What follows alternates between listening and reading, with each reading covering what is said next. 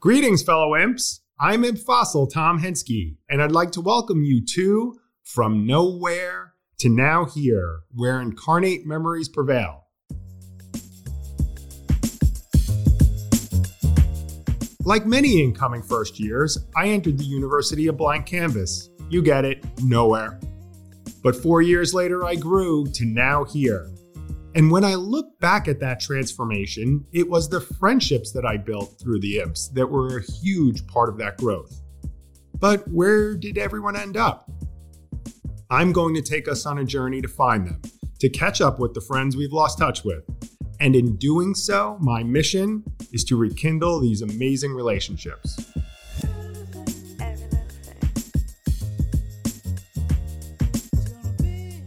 Dr. Amy Breen, good hero! What's up? How are you? Hey, Tom. Awesome. So great to be with you. Yeah, I mean, it's when your name is mentioned in each episode of the first 4 episodes, that means we need to get you on, right? I don't know how that happened. I mean, it was really fun to hear that, but that's kind of funny that actually happened. So you're out in California, and luckily we're doing this around noon time, so I didn't wake you up at like 6 a.m. to have to talk to me, right? It's 10:30. Oh, 10:30. Good. We'll be done by lunch, I promise. Okay.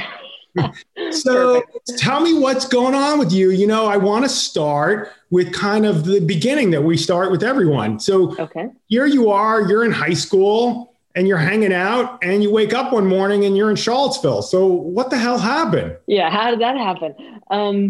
Let's see. So, lacrosse happened. As soccer happened for you. Pretty much was going to go to college for playing lacrosse. And funny enough, before recruiting really happened, I did a Southern road trip with my mom, kind of hit Duke and UNC and Virginia. And I distinctly remember being on grounds and going to the car, and I guess we'd already done that tour, and there was something else we were going to do. And I said to my mom, I'm like, let's not bother. I'm not coming here. I don't like it. And she's like, oh, okay. And we got in the car and we left. I'm like, yeah, take Virginia off the list. So I had like no interest in Virginia, but then recruiting was happening, and, just so happened that the best lacrosse schools were all the Ivy, some of the Ivies and Virginia. So it kind of went back on my radar, and then did the recruit trips, and Virginia just blew them all out of the water. So basically recruiting trip entailed like hanging out on Rugby Road and partying incessantly. And you said, oh, this is where I go to school. This is where I can become the best lacrosse player that I can be. Well, funny enough, my dad played rugby at Notre Dame. I mean, just club. And he distinctly remembers being in Mad Bowl during a rugby tournament. And he's like, I'm not going to tell you what I saw. It was like Easter's weekend. And he's like, I'm not going to tell you what I saw, but I knew that day, none of my future kids were ever going to attend this place. So here I was going to Virginia, but I don't even remember much from my recruit trip. Not for a, blackout haze or anything, but I don't really remember much, but I know that the women made the difference. Like I just saw myself with that group of people. They were just my people. And, it was true. And for 4 years, it was fabulous. So it's funny. I think back to my recruiting trip, and the only thing I can remember was Kurt Analfo's girlfriend.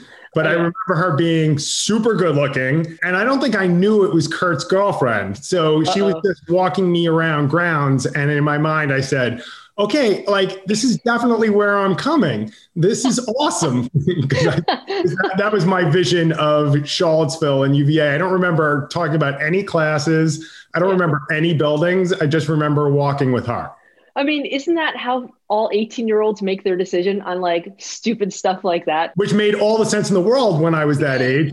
Like, why would I choose it based on anything else other than soccer and the woman who's walking me around the university? Right? Exactly.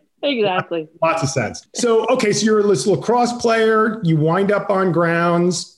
You start off. Tell us first year, new dorm, old dorm. What do you remember? Old dorm, Bonnycastle. I specifically requested not to live with a teammate or athlete. I kind of wanted a different experience, and I lucked out. I got a really great roommate. And gosh, what do I remember from first year? It was a crazy fun year. And unfortunately, I was kind of a science math kind of girl.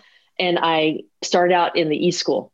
And what a mistake that was because I was also, playing field hockey and lacrosse, and I was social a little bit. So I got really bad grades my first semester.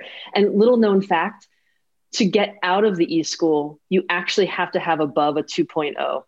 So there was a lacrosse player that you and I both were friends with that could never transfer out of the E school because he couldn't get his GPA high enough.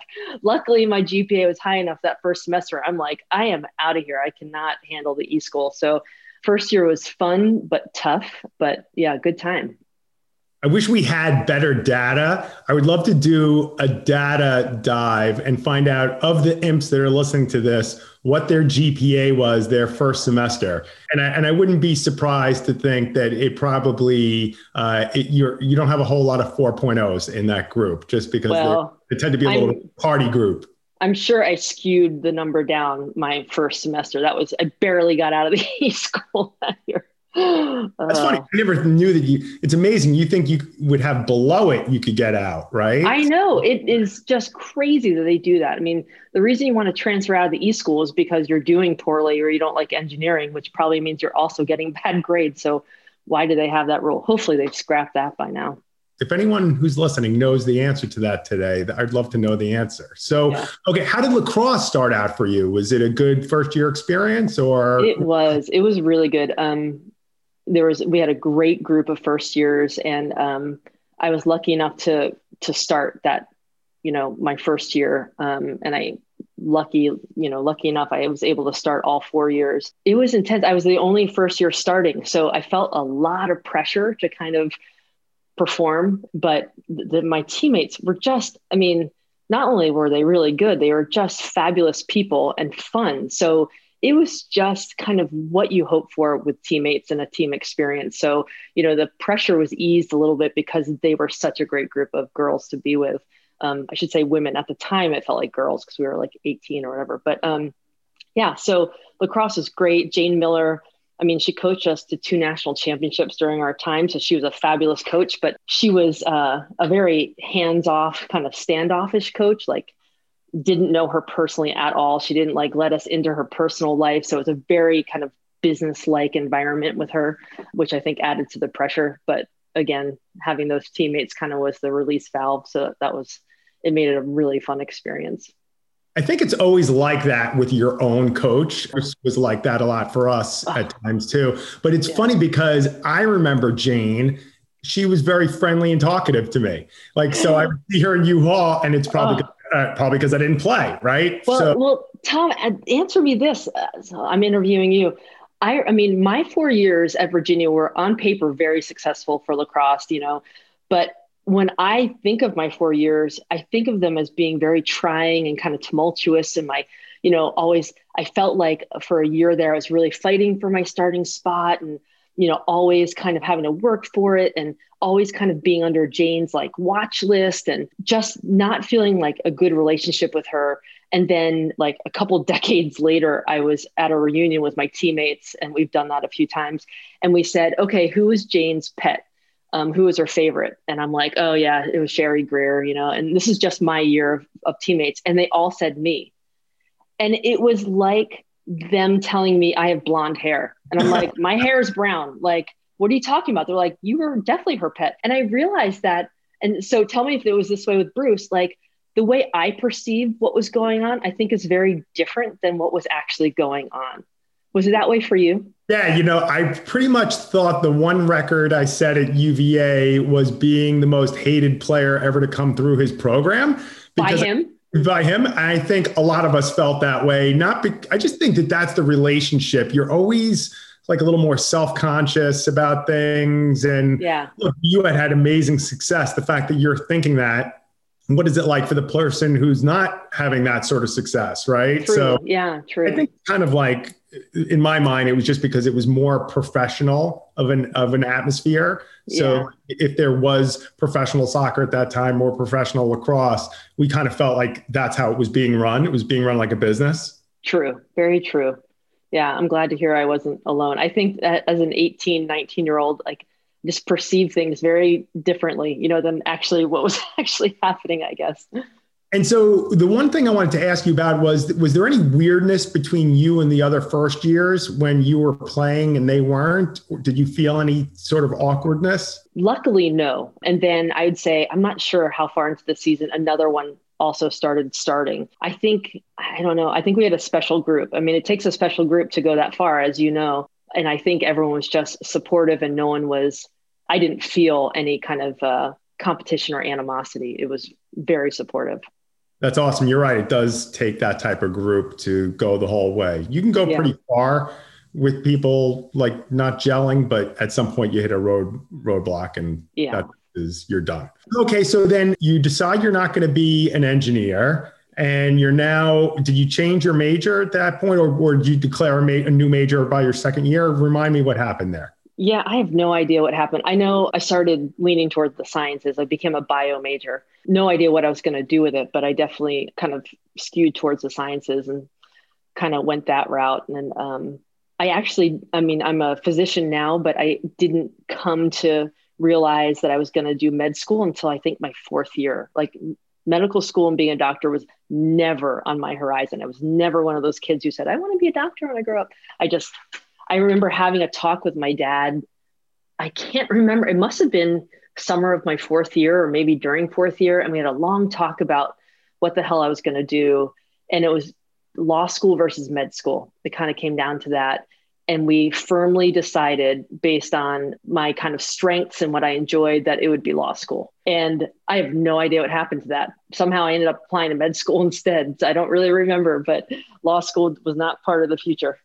Well, if you had gone to law school like Jonathan Blank, you would now be living on Rugby Road and still living the Charlottesville dream every day. That would have been your life. Can I tell? First of all, that makes a lot of assumptions that I could have even gotten into UVA law. Holy cow.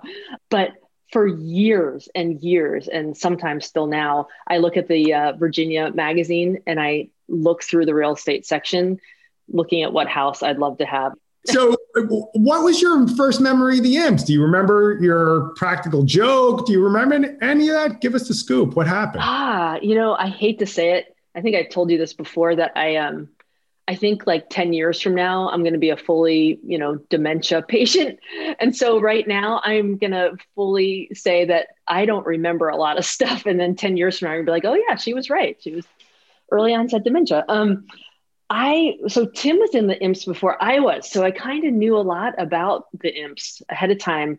I think I had gone and done a study abroad my fall of my third year. I went to Sydney, and I think I got brought in the spring of my third year, if I'm remembering correctly, because I have a memory of Chris Havlicek in my bedroom trying to get me to go somewhere because Tim was in trouble, and Chris and I were really good friends, and I'm like, this does not add up. Like what, but, so I'm pretty sure it's Chris who brought me in and then, college in and, what a amazing like group of people and just kind of overwhelmed by who was there. And, so but I don't remember the joke other than Tim was in trouble, which I don't know. You have to interview Chris Havlicek, by the way. That would be a great interview.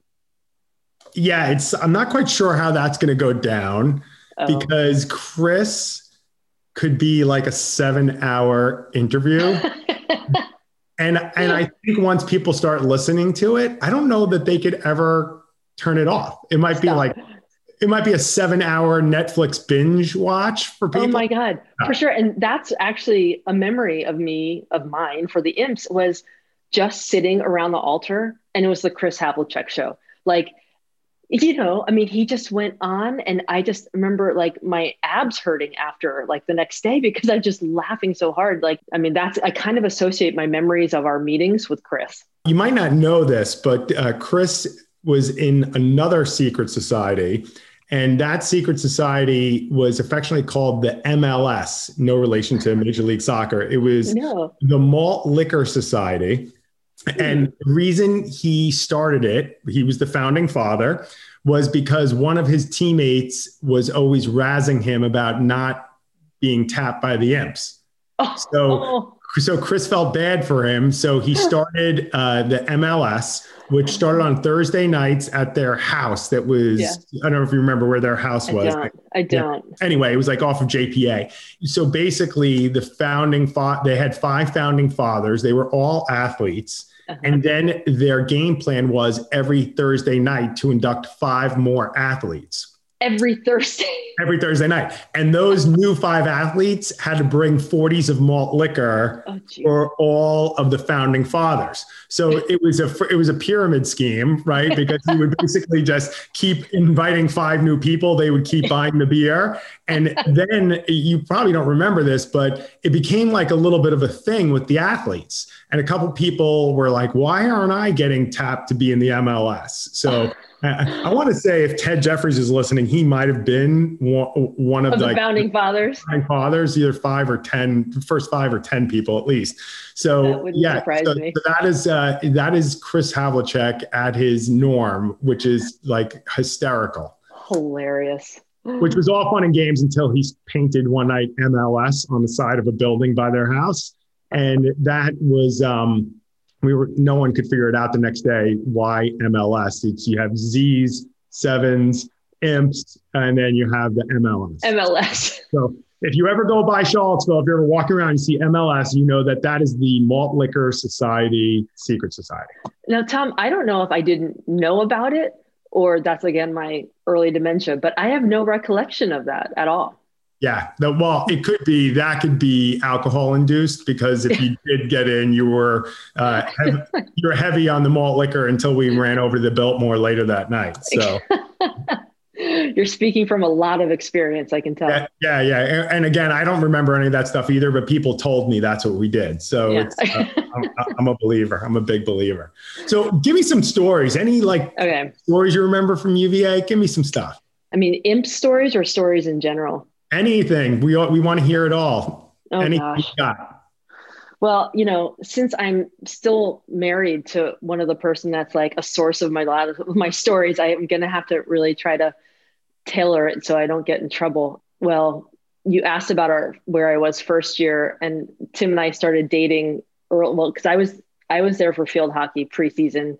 He was there for soccer preseason. And for one of the, just if I could hop in for a second, if I didn't say earlier, Tim, your now husband, was an imp. So for anyone who's listening to this that wasn't in our 4 years before us, 4 years after us. So Tim played with me on the soccer team, or I played with him, more like it. And then the two of you got married. So, okay, I just wanted to fill in the blank on that one. Go ahead. Oh yeah. Sorry about that. So it was kind of early on in our relationship. We started dating like pretty soon after school started, but it was like late night in Bonnie Castle, and I'm on I think Bonnie Castle must have had 3 floors or 2 floors in the ground level. I don't know, but we were high up there, and someone came. My next door neighbor came. She's like, "Amy, someone's at the window for you." I'm like, "What?" And she pulled me over, and Tim is at the window, the screen, like just scratching. And he was, mildly intoxicated and had climbed up like the Bonnie, the castle, that snack shop underneath. The castle had a big like smokestack or something up the side, and he had climbed up it. And he was drunk and I was drunk. I'm like, "Get down from there. Like, what are you doing?" He's like, "I just want to talk." I'm like, "Get down. I'll come down." And I came down to see him like falling, like the last 12 feet or something. Thank God he was drunk, because it probably really cushioned his fall. I hope that was our soccer season. That was great. I'll say it wasn't in season, even though it was the fall. Just saying. It was after the playoffs. We were already done with this. Right. So it's all good. Okay, well, Tim will be on at some point to rebut that story, or to give us maybe a different version of it. But I don't care. I kind of like that version of it. I think that's a good one. Okay, he can say what he wants, but I speak the truth. So I know. So so interesting. So how did you and Tim meet? Do you remember that? Yeah, well, kind of. I mean, I remember this is literally preseason week. What were we there for? 1 week or 2 weeks? I can't remember.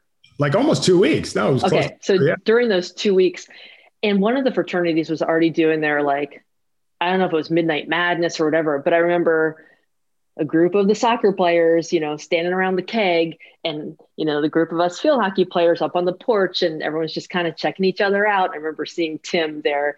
And then he says we actually started talking at Bryant Hall over the salad bar, which I don't really quite remember, but because there were a lot of Bryant Hall experiences, right? That first year. But I think that's kind of where we met. And then we started, we all hung out preseason, right? So we're all at the same parties all the time. And that's there's no magical moment, but it's funny that you said Kurt and Alfo, because boy, this is like turning into like the Pan Tim show. But like on an early in our relationship, we went on a double date, Kurt and his girlfriend, me and Tim, and Kurt picked us up because we were first years, we couldn't drive, and stopped at the 7-Eleven, and Kurt and Tim went in, and Kurt walks out with a 7-Eleven rose for his girlfriend.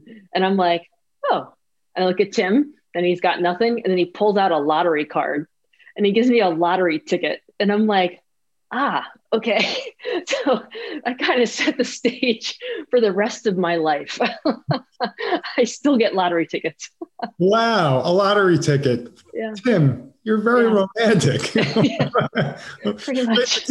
Your first hint that he liked you must have been when there was a boy at the salad bar, because there was not a lot of salad eating going on with that. Not with that. I didn't even pick up on that. So, that's really good of you to say that. I didn't even realize. Right. Now we're looking for a salad place all the time. Back then, right. The metabolism was rocking. No one. Oh my God. Where's the Captain Crunch? Right, exactly. God, I was thinking about where we used to study, and always like a bag of candy, something you could just pop in your mouth repeatedly. I'm like, where did that metabolism go? And it's funny now with my own kids, especially my son, he'll bring a bag of M&Ms. Yeah. Up, and I'm like, what are you doing? Yeah.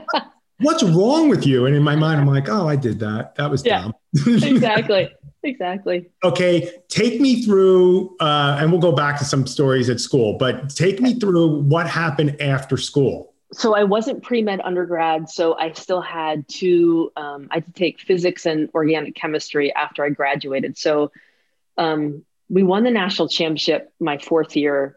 And, essentially several days later, we were walking the lawn with our national championship, trophy and our sticks. And it was a magical moment. And then I think literally a week later, I'm at Villanova taking physics. I'm like, oh, great. What a summer I'm going to have. So I think I did, physics that summer. And then I returned to Charlottesville and got a job in a lab down there and took organic chemistry at the community college down there. Was it Piedmont Community College, something like that? I think that's right. Yeah. And so that was my fifth year. I applied to med school, got into Medical College of Pennsylvania up in Philly. So I went back to Philly there for 4 years. And then funny enough, we're in California now. We had to, I had to do a bunch of interviews for residency.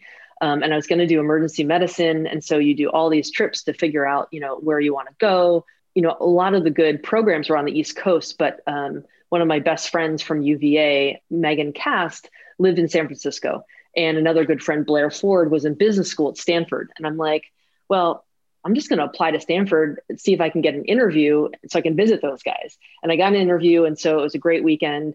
But of course, you fall in love with California. And I remember coming back and let's see, I think Tim and I just had gotten married in my fourth year of med school. And I said, I know you think this is going to be crazy, but I really think we should rank Stanford number one. I think we'd have a really good life out there. And it was kind of like that match process where you rank them, they rank you, and you meet somewhere in the middle or wherever. And Tim and I worked forever on the spreadsheet of all these variables, where family is, the weather, job opportunities for Tim. And every time these, ones would come to the top, and Tim and I are like, well, that can't be right. And what we wanted is we really wanted Stanford. For some reason, we just wanted to be out there. And so for no reason whatsoever, I ranked Stanford number one and I matched there. And so we moved to California. Tim didn't have a job. And we said, it's okay. It's only going to be 3 years and then we'll go back east, and be with family, et cetera. And, that was 1998 and we're still here. So California is a way of doing that to you. Oops, right? Oops. They Oops. say, but they say that a lot of people say you move out to California, you never move back, right? So Yeah. I've seen that before. Now there are a lot of imps that are out there, right? Yeah. Well, we're really good friends with Mike Smith and Stephen Lino Weaver. They're both up Berkeley, Oakland area. And we see them, well, we were seeing them quite a bit, but parenthood and pandemic have kind of derailed that. But yeah. And then, yeah, there's lots of people migrating out this way. It's really nice. So tell me then, where are you living exactly? Tell me about the family situation, kids, all that All stuff. right. Yeah, let's see. So we're in Menlo Park, which is just right next to Stanford in the Bay Area. Three kids, 17, almost 15, and 13, boy, girl. I was working in emergency medicine since residency. And then in 2013, Tim and I were kind of hankering for a change. And I think he had just left a job, and I was I was working the least amount of hours I could work to still be full time. And friends of ours were going to Barcelona for the year. And we kind of were like, God, that would be awesome. Why can't that be us? And then it's kind of like, well, why couldn't that be us? And maybe that should be us. And next thing you know, and this is kind of how our marriage works, we're like, well, let's just put our house on Craigslist to see, if we can rent it. And next thing you know, our house is rented. And we're like, oh my God, like, where are we going to go? And so then it quickly became, okay, well, let's go abroad. And then let's go to a Spanish speaking country. And then let's go to Spain. And I mean, this was, I don't know, May. And the school year starts in, August. And we had to find a place to live. And I mean, it was totally the wrong way to go about it. But we moved to Spain. So we moved to Barcelona in 2013. And we only had intentions for staying for 1 year. But then Tim actually took a job with a startup over there and kind of ran the company for another year. So we got to stay there for 2 years. So we had a 2-year adventure in Spain. What was the catalyst to finally come back? Unfortunately, two things. One was that the company was supposed to be a US based, again, this is his conversation, a US based company. So the idea was that he would run it and then take it back to the US. So we knew we'd only be there for 1 more year. But then also my mom got diagnosed with cancer. So I think even if we had plans to stay for a third year, I would have had to come back at that point anyway. So we came back in 2015. And I then started working back in the emergency department. And my mom passed away in 2016. And then after that, I went back to the emergency department for a couple of years. Still hated it. I was really burnt out. And then oddly enough, I left in, 2018. And a nurse that I had worked with saw me and she said, hey, listen, a neighbor is looking for a wellness manager. Do you have any interest? And I'm like, I don't even know what that means. Like, what is that? She's like, I don't either. She's like, but let me put you in touch.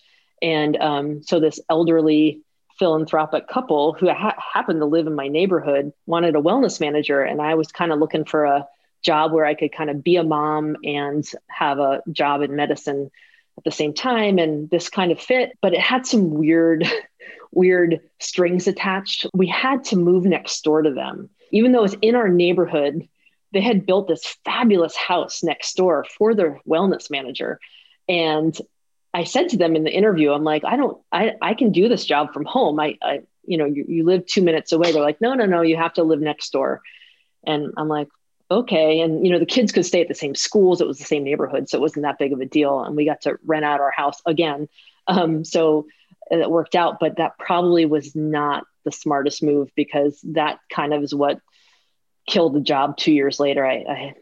So the job lasted for 2 years. When you're living right next door, does that mean it's like a 24-hour a day type of thing? Or was there boundaries? No, I made sure that was in my contract, that was not the case because you could see that happening. Right. And they were actually very good about that, about, kind of keeping to their hours. So that was good. And unfortunately, I signed this like ironclad confidentiality agreement until the day I die, right? So I can't really speak much about the job or them at all. But I can say that it was fun in the sense that I got to like learn about like nutrition and exercise and stress management and all the fun stuff about health that I never got to take care of before. So that was fascinating, but it was a very high customer service job. And that's, emergency medicine is not that way. So I wasn't really fit for that, fit for that job. It sounds like it was a good chapter to add to the book and a good chapter to move on from, right? That is a great way of putting it. I'm happy for the experience, and I'm happy to be out of that experience. And how old were the kids while this is going on? And what was their take on it? Were they like, wait, we're moving 2 minutes away to... Yeah. So when we told them, they're like, why? What? We've got a trampoline. Like, what are you doing? We live on a cul-de-sac. And then I took them over to see the house, and like, literally they're like, when can we move? So they were all in. And then let's see, I'm trying to think, they were in like, I don't know, sixth, is that right? Sixth grade? No, seventh grade, eighth grade. I don't know, eighth, sixth, and fourth grade, let's call it, when we moved over there. And they could still bike to school, and it was good. And, yeah, they liked the house, but my daughter, I think, could see, she kind of got the idea of the job, and she's like, I don't think you like your job very much. And so she got it. But when I quit and we had to move back, my middle son had a suite set up. He had his own, like almost own floor, and there was a gym, and he had like the gym outside of his room, and like no one was ever around. And I think he still resents me to this day that I pulled him out of that scenario. Yeah, we can all tell that you're a pretty bad parent. So yeah.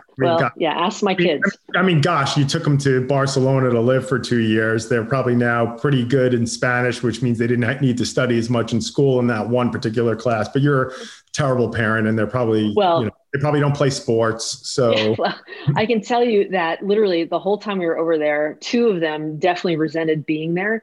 And, I was told multiple times by multiple people, like, they will appreciate it later. And now they do, of course. But literally the summer in between our 2 years, we like went home for a little bit to see our families. We went back.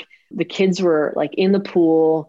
And my daughter, May, was, I don't know, she was going into first grade. So she was really young, and she couldn't swim still. And she was like, just holding on to the side.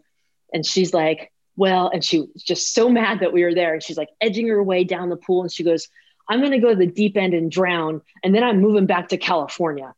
She wanted nothing to do with Barcelona. But so the kids, they all learned Spanish, and two of them were fluent. May kind of resisted. She had all of her English speaking friends, and, but she still takes Spanish. But it was a really, really good experience for all of us to kind of get out of this bubble and see kind of, to be the new kid, the outsider, the one who can't speak the language. It was a struggle for me. I mean, we didn't speak Spanish. Tim did, but that was really hard. It was a hard, but fun couple of years. Yeah, it's really hard to order a Slurpee from 7-Eleven when you don't speak Spanish, right? I mean, and Tim still managed to find lottery tickets over there. I mean, come on. It's good. That was his one requirement for wherever you move. It has to, yes. have to get lottery tickets. Yeah, and we're still waiting to hit the big one. It's all right. It's right. You got to be in it to win it, right? That's right. That's right.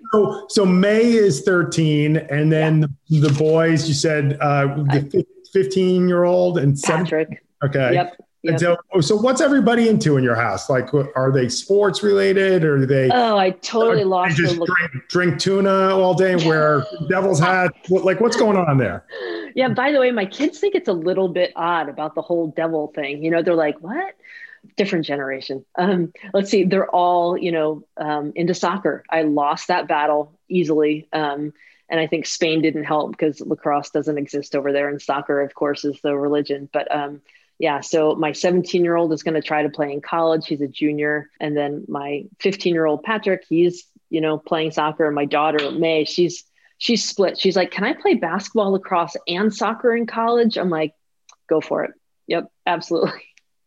It's funny that when they get to be May's age, and, my Samantha is only a year older than May. So they're now starting to get the kids to specialize in sports. Right. And I don't remember it back in our generation, we were playing 2 and 3 sports. And it's kind of like, I remember growing up, if you didn't play 2 or 3 sports, it's kind of like, what's wrong with you? Right. Yeah. Now, maybe it's just because it's been commercialized, and I'm sure everyone has an opinion on that, but that's great. So she wants to do all 3. Great. She wants to do all 3. And Tom, don't get me started on that specialization, because that's been like a pet peeve of mine forever. Like, I feel like I'm just like fighting the machine, fighting against the machine. Because, all these college coaches even say they want the multi-sport athlete, but the kids can't do it because the club coaches won't let them, and the tournaments that happen, like, it's just, they can't, so right now May can, but her soccer coach doesn't want her playing lacrosse, so, decision is coming soon, but I'm trying to push it, multi-sport as long as we can get away with it. Well, I seem to remember a lot of the women on your team at UVA also played field hockey. Is that correct? Or did I just That make is right. No, that's right. Because we all played like field hockey, basketball, lacrosse. Like that was kind of like the combo. And Jane Miller was the coach of both hockey and lacrosse. So she would, she recruited me for lacrosse and many other people, but she actually put our scholarship under field hockey. So she's like, you kind of need to play field hockey. Or maybe it wasn't so under the, not so dubious like that. But yeah, so a lot of us, not a lot, several of us play both. Yeah, I seem to remember, I think when I retold the story, because you do have revisionist history, I think I told my kids that you had to play both. If you played, yeah, no. I think maybe I told Samantha, back when I went to school, yeah, first, that's when she tunes off and doesn't even want to listen to me anymore. But I said, I think everyone had to play both. There was a scholarship reason for that. And it's, you just kind of made me remember exactly what that was. Yeah. So, okay. So now the kids are getting older, one almost going to be a senior, and you get to go through the whole college process. That's a joy. Enjoy it. Yeah. Hashtag not at all. Right. Yeah. So just send me your Cliff Notes, Tom. Yeah, well, I've got a whole spreadsheet, as you can imagine. Right. Perfect. So tell me, what's next, right? Do you stay in California? Let's say we fast forward 10 years, do you think you're there for the duration? No, I mean, literally Tim and I would go abroad right now again, if the kids weren't so adamant about staying. And, Patrick is like, yeah, I'll move back to Spain. Let's go somewhere. And the other two are kind of, Kieran, like I said, is almost in college. So he kind of wants to finish out here. And May said she's willing, but I don't, Europe was very chauvinistic. Girls, I remember going to a pediatrician and him saying, well, put her in dance or something. And I'm like, what are you talking about? Like, where are the sports? And there were no girls' soccer teams there. I couldn't find basketball. I couldn't even find gymnastics. The closest thing I found was like a hip hop class for her. So I think having an American girl who's sporty over there would be really tough. But anyway, so I think as soon as we can, we're going to go abroad again. That's awesome. And tell me about advice you'd give to today's imps. If you were walking around grounds and you wound up stumbling upon somebody wearing horns and carrying a pitchfork, and you say, wow, yeah. What words of wisdom would you give them? Oh, that's a really good question. This is probably very just specific to my experience, but I would say get out of the lane you're in. Just get out of your lane. Before I went and did my study abroad, actually, when I came back from doing my study abroad, it was probably the worst semester at Virginia I had. I felt like I had grown so much from kind of that independent experience and kind of pushing myself and, being kind of in this very new world. And I came back and I felt like nothing had changed in my life at Virginia. Same parties, same bar, same people. Everyone was great, but it was just a really kind of disconcerting experience. And I think that's when the imps happened. And I think you've alluded to this in some of your podcasts, it was a whole world I had never been exposed to through athletics. Right. And it was just, it changed my trajectory. And I mean, it really was such a blessing to meet those kind of people. And, and so I would say to any imp, get out of your lane, meet whoever you can in a different lane through the imps, talk to your professors, try to get to know them a little bit. I had the great fortune of kind of getting to know Mr. Mead through the imps and my friendship with John Blank, especially that 5th year I was down there. John and I were very close. You lived with him. We were together a lot and hung out with Mr. Mead quite a bit. And that was just, I think kind of getting out of my athletic lane was really a wonderful thing for me. So I would just tell any imp just to try to jump lanes and see who you meet and what experiences you have. And the big takeaways for you personally from your time at Virginia, you could, not including anything about Tim. So like anything that you walk away and you say, wow, that, really shaped me, that part of my life. Well, I mean, unfortunately it is athletics, right? I mean, that was such a game changer for me. And I think you probably know this, like you don't even realize what impact or what kind of person it made you until, like, for me, when I got in medicine, and it was so non-collegial, non-teamwork, everyone was in their own silo. And it was really like, I was hitting a wall. I remember being like, what, you're just so used to having to work with so many different people and get along with so many different people and problem solve, be it on a field, but it's problem solving. And I think that was tremendous impact for me in my professional life. So athletics for one, but I think really, Tim and I keep, always look for a change in our life, a different, like a way to grow. And I think kind of it harkens back to meeting imps and seeing, wow, there is so much more to this world than the little sliver that I know. And so I think I constantly have always looked for kind of, other experiences where I can grow. And the imps definitely opened that door for me. Yeah, it's a real eye opener, and it makes you, like you said, get out of your lane, get out of your bubble, whatever it might be, to just kind of realize there are other things. And that's probably what keeps life more exciting. Yeah. And I think maybe from the imps, that's what we both learned. It's like, okay, there's this whole world out there that's not like a ball. Yes, not on a field. Right. And it's like, there's actually people who go to school here and do like amazing things. And it's like, it's a cool experience to get to meet them. And I think by virtue of us, we probably don't do as good a job as we should do, all of us, myself included, about keeping in touch. But yeah, I tell you, when we catch up, like when you and I caught up on the phone the other day for a couple minutes, I mean, it was like time stood still. It was like, I know. I don't know. I love reconnecting with people. I think it was, I can't remember whose podcast I was listening to. I think it was John's, yours and John's. And no, it wasn't John's, because what I did, I then called John to reconnect. I hadn't talked to him for a while, and I missed John, and he was such a big experience, a big part of my UVA experience.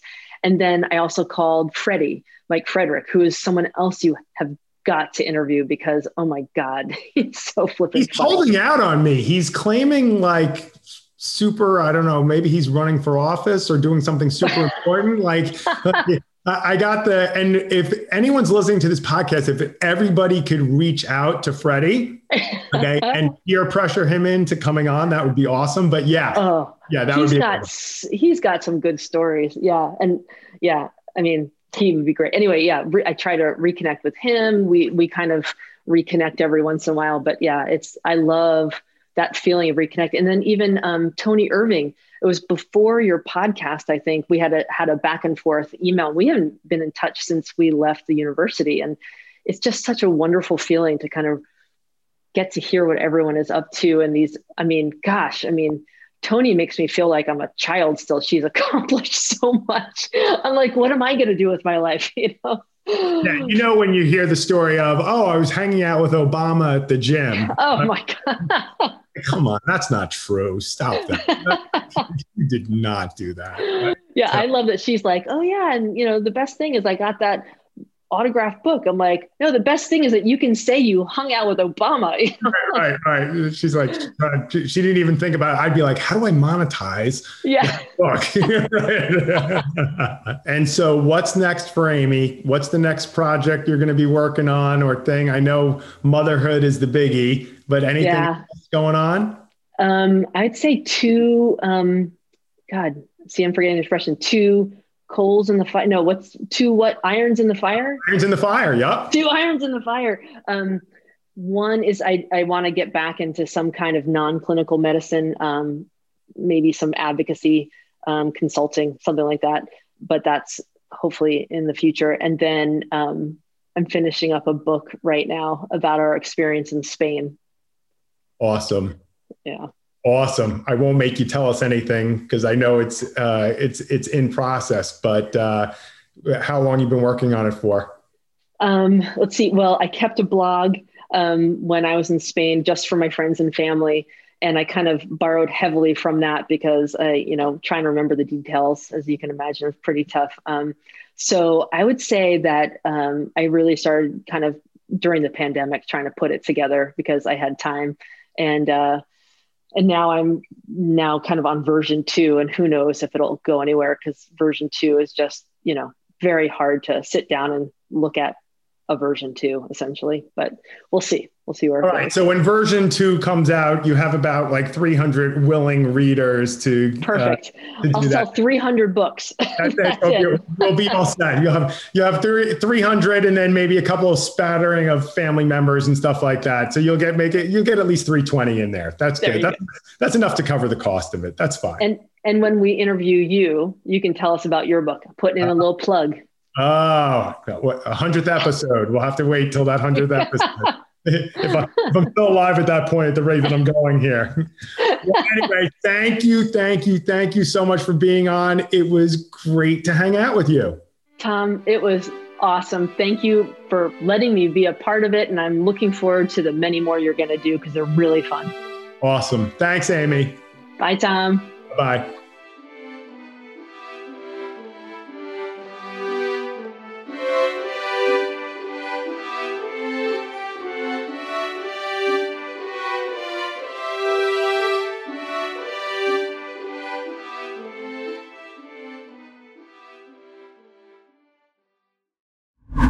Hi there, Tom here. Before I let you go, I want to tell you about my other podcast, Total Sense.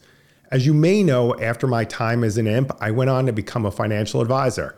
Okay, stop laughing. Don't act so surprised. In each episode, I share advice to parents about how to talk to kids about money. As a parent, I know how difficult that money conversation can be, so I hope you'll listen and find it helpful. It's Total Sense, CENTS, as in money, available anywhere you get your podcasts.